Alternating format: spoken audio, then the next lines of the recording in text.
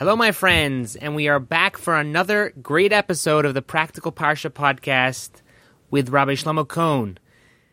If you have any questions, comments, would like to say hello, please feel free to reach out at rabbishlomocohn@gmail.com.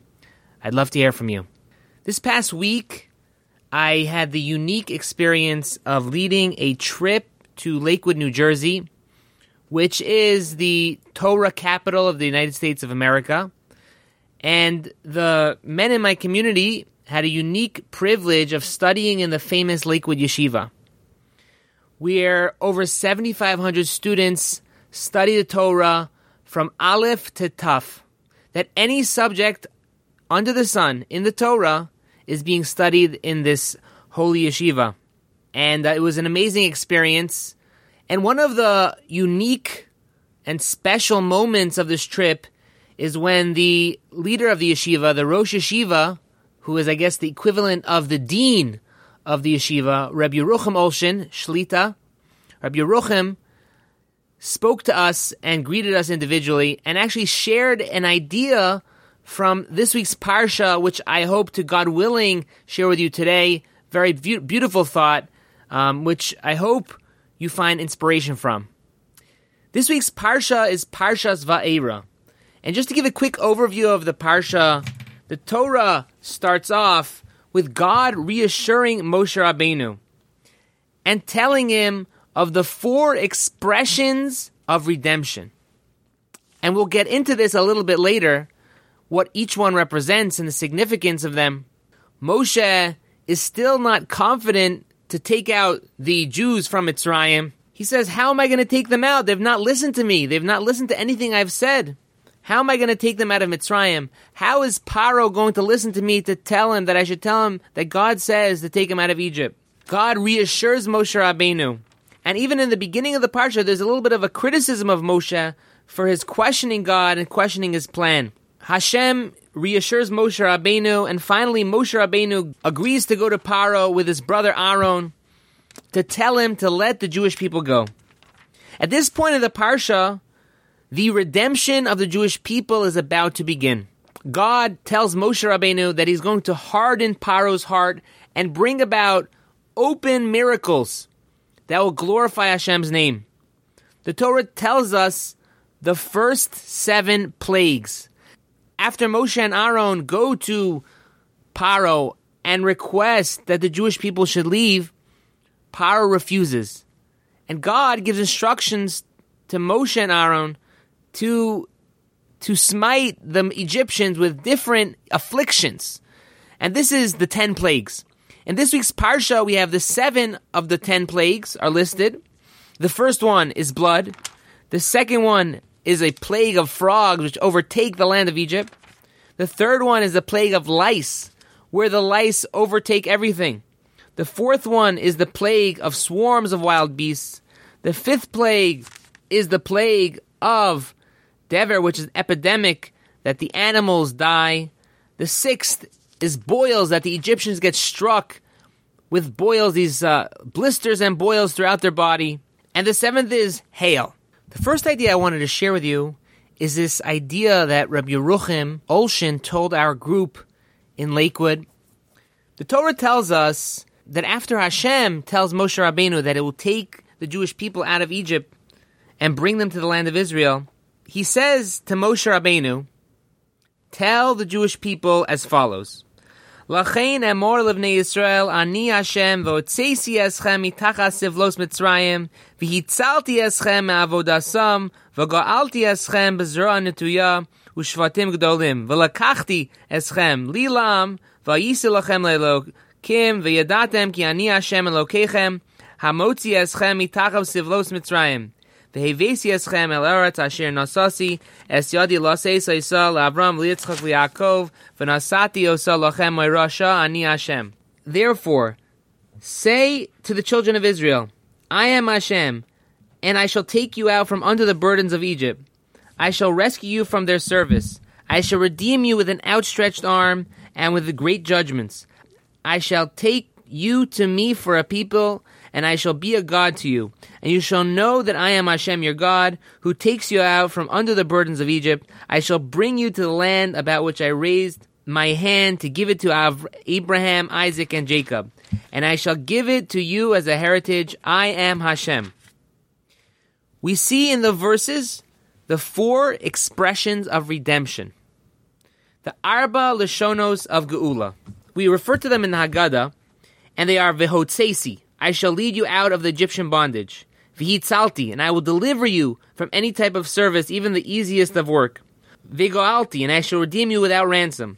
V'lokachti, and I shall take you as my people by giving you my Torah, and this is the purpose for which you are being liberated. And the Medrash brings down that the 4 expressions of Geula represent compensation for 4 laws which Paro enacted against the Jewish people. The first one was the excruciating slave labor. The second one was throwing the newborns into the Nile. The third expression of Geula, the third expression of redemption, is in compensation for the fact that Paro took Jewish children and slaughtered them to bathe in them. And the fourth expression of redemption is compensation for the withholding of straw that the Egyptians did, that they made the Jewish people find their own straw in order to fulfill the quota that they needed to make the different buildings. Now, each one of these expressions seem to be corresponding to something which is progressively more severe than the last. The first expression of Voitzesi is corresponds to the slave labor. The second expression of V'hitzalti corresponds to throwing the newborns into the Nile. The third expression of Geula is for the slaughtering the children for the blood. And the fourth is that the Egyptians held back the straw for the Jews, making them find their own straw. And it seems that until you get to the fourth expression, that the reasons why we have each one of these special expressions of redemption, they're getting progressively worse. Until we get to the fourth level, the fourth degree of the fourth expression of redemption, the fourth wording, that we see that it's the withholding of straw. And it doesn't seem to match up, because until this point, slave labor, it's bad.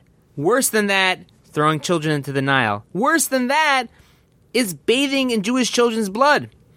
But then it gets to the fourth correspondence, or the fourth expression, and that is keneged, that it corresponds to this fact that the Egyptians took away the straw from the Jewish people. They made them find their own straw. So the question that Rabbi Yerucham asked is that why is this worse than the Jewish children being killed to use their blood to bathe in? How is that worse? Right? We understand that, it's a bad thing that the Egyptians took away the straw. They made them work harder. But fine, they have to work a little harder. How could that have been even worse than the fact that the Jewish people, the Jewish children, got killed to be bathed, to use their blood? How could that be worse than the fact that the Jewish babies were slaughtered to have their blood to be used in Paro's bath? The Rosh Hashiva told us the following story, that many years ago, he had the privilege of meeting a survivor of Auschwitz. And the way that he described this survivor was that he took his hand and he showed us that he was a very short little man, very short. And Rabbi Yerucham told us that this survivor, that he had lasted for 6 years in Auschwitz. He had survived hell on earth for 6 years. And it's pretty amazing because most of the survivors were people that came from Hungary, where the deportations only began in 1944, or they lasted in the concentration camps from other countries that weren't there for so long because it was very hard for people to survive. And he survived for 6 years, from the beginning of the war all the way to Liberation Day. And he told the Rosh Hashiva what kept him going. He said that in the camps, there were many prisoners. There were non-Jewish prisoners there as well. Soldiers, POWs, MIAs. And he said that these prisoners of war, these soldiers, these non-Jewish soldiers, were big, burly men, very strong. But yet they dropped like flies. They didn't survive for more than a few weeks. And he said, but he, who was a little man, was able to survive for 6 years. And he told the Rosh Hashiva that what kept him going, what kept him alive, was this hope, was this connection to something bigger.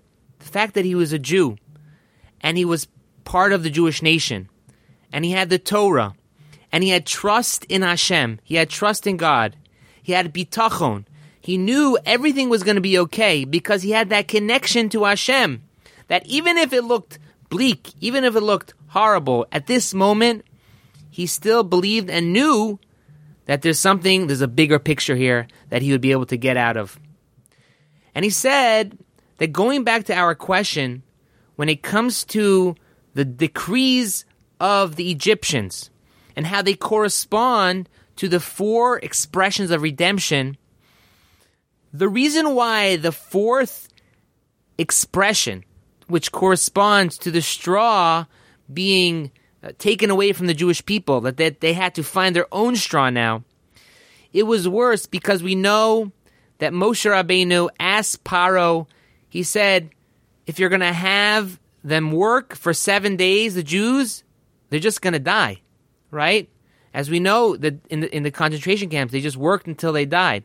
So he said, Paro, it would be smart if you want to have good workers, good employees, then give them a day off. And he managed to convince Paro to give the Jewish people off on Shabbos. That Shabbos was their day off. They were able to rest their weary bones, that they should be able to continue to live, continue to be productive, and be able to survive. The Midrashim tell us, and the Talmud tells us, that the Jewish people in Egypt, although they didn't have the Torah yet, they had Megillos. They had these scrolls. And the scrolls told them of their history and told them of their redemption. And they learned about Hashem. They learned about God. They learned about bitachon. They learned about trust in God. They learned about emunah, faith in God. And that's what kept them strong, and that's what kept them going through Mitzrayim. But when the Mitzrayim said, when the Egyptians said, you have to find your own straw, they were taking away the Shabbos that they had. Paro was saying, take away those Megillos, take away those scrolls. They have to use the day off now to find the straw that they need to fulfill the quota of bricks. No more studying, no more hope, no more faith, no more bitachon, no more trust. And that's why it's more severe than even the children being killed for their blood. Because if we don't have that emunah, that faith, if we don't have that bitachon, that trust, then we're just like, we don't have anything. And we're going to be lost. Right? Just like those POWs in the camps, that they didn't have something, they didn't have that trust, they didn't have that bitachon, and they fell like flies. You could be very, very strong, and it still won't help you. You need to have that inner conviction and inner strength and inner belief and inner connection in order to survive. And that's why it was more of a severe decree than the previous 3. And that's the idea that Rabbi Yerucham shared with us. And this is something we can take out in our own lives when it comes to the idea of Shabbos, keeping Shabbos, the idea of learning Torah, the idea of davening. These are all the different ways that we connect with Hashem and keep ourselves strong, keep ourselves focused, and keep ourselves going in the right direction. A second idea which I wanted to share with you today is this idea that God tells Moshe Rabbeinu that he's going to harden Paro's heart. And the verse says, when Hashem tells Moshe of the redemption, Hashem says to Moshe, see, I have made you a master of a Paro, and Aaron your brother shall be your spokesman. You shall speak everything that I shall command you, and Aaron your brother shall speak to Paro, that he should send the children of Israel from his land. But I shall harden Paro's heart, and I shall multiply my signs and my wonders in the land of Egypt. Paro will not heed you, and I shall put my hand upon Egypt, and I shall take out my legions, my people, the children of Israel, from the land of Egypt, with great judgment. And Egypt shall know that I am Hashem when I stretch out my hand over Egypt, and I shall take the children of Israel out from among them. And there's this concept that we keep seeing. We saw it in last week's Parsha, we see it this week, and we'll see it again in the subsequent weeks that come, that Hashem is going to harden Paro's hearts. The commentaries discuss exactly does it mean that God hardened the heart of Paro. From the reading of the verses, it gives an implication that Hashem was telling Moshe Rabbeinu that he was going to make Paro stubborn. He was going to put it in his mind that he would not let the Jewish people go.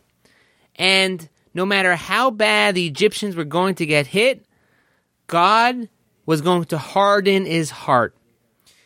And the question which the commentaries grapple with is, if God hardened the heart of Paro, he made him stubborn to refuse him to let the Jewish people to go out of Egypt, what happened to his free will? What happened to his choice? Seems like he doesn't have a decision. He doesn't have a choice to do good or bad because God took away his choice. One answer that's given to understand this question is from the Rambam, Maimonides. He says that when somebody does an Avera, when someone sins, there is a certain help from Hashem that we all have in order to do teshuvah, in order for us to return. That is not something which is constant. That if a person continues going down a path of sinning and continues with it, does not change their behavior, they have the potential of losing that extra special help from Hashem to do teshuvah, to return. So Paro, who had afflicted the Jewish people for many, many years with crushing labor, with murder, with all the horrible things that he did to the Jewish people, did not stop in his persecution of the Jews. Henceforth, he lost that extra special help we get from Hashem for us to do tshuva, which makes it possible for us and easier for us to get back to where we were and to do teshuva. Meaning, Paro could have repented. It just would have been extra hard for him. Another answer which I wanted to talk about, which I thought has a very beautiful lesson, is that Rav Dessler explains this idea of hardening the heart of Paro a little bit differently than some of the other commentaries. He says that when the Torah refers to the hardening the heart of Paro, it wasn't that God took away his free will or made it harder for him to actually do teshuvah, to return, but rather it was something which it came on its own on himself. And he explains that when a person does something incorrect, does something wrong, so the first time we do it, does it bother us? Probably. It probably bothers us a lot. We did something bad. We did something wrong. We know we did something wrong. It hurts us inside. There's something inside which our conscience knows it's wrong and we feel it. We feel guilty. But what happens the second time we do that action? We do that sin. We do that Aveira. Do we still feel the same way as we did the first time that we transgressed? Or does it not bother us as much? The answer is that it doesn't bother us as much as the first time. What about the third time? It probably doesn't bother us at all. And the Gemara tells us that when a person does an Aveira, does a sin more than once, it's nasa la keheter. It becomes like it's permitted. And Rav Dessler explains that Paro, when his heart was hardened, wasn't this decree that his free will was taken away from him. He still had his bechira. He still had choice to do good or evil. But rather, the hardening of the heart that Hashem caused Paro was a natural reaction to Pharaoh continuing on his path of evil, continuing on his path of averos, of sins. And therefore, Since he didn't change his direction in life, and he essentially blocked his own path to doing teshuvah, to returning. And this is a very important message for ourselves, because, sometimes we think of doing something wrong. What's the big deal? Just do something wrong one time. But really, it's much deeper than that and much more long-term than that. Because once we do something once, when we do that wrong thing again, it becomes less wrong to us. We become numb to that feeling that we have inside of us till it comes to a point where that's what we do. And it becomes much harder to change our ways when we get entangled in bad habits. Specifically in regard to spiritual bad habits. And this is not just for spiritual endeavors, but also for our physical things as well. When we get into bad habits, it's very hard to break out of when it becomes part of us. And the message that Rev Dessler is teaching us from Paro is that Paro caused this hardening of his heart to himself because he was just doing what he was doing, and naturally that's what happens. For the actions that we do, we have to be extra careful to make sure we do what's right and not even letting one time to go down the wrong path and to make that mistake, not to justify within ourselves that it's just one time, it's okay, because it builds up, we become numb, and if we become numb, it becomes much harder to get ourselves out of it. So that was going to finish for today's podcast. I hope you all enjoyed. If you have any questions, comments, or would like to reach out to say hello, please feel free to send me an email at rabbishlomocohen@gmail.com. Everyone, have a great day.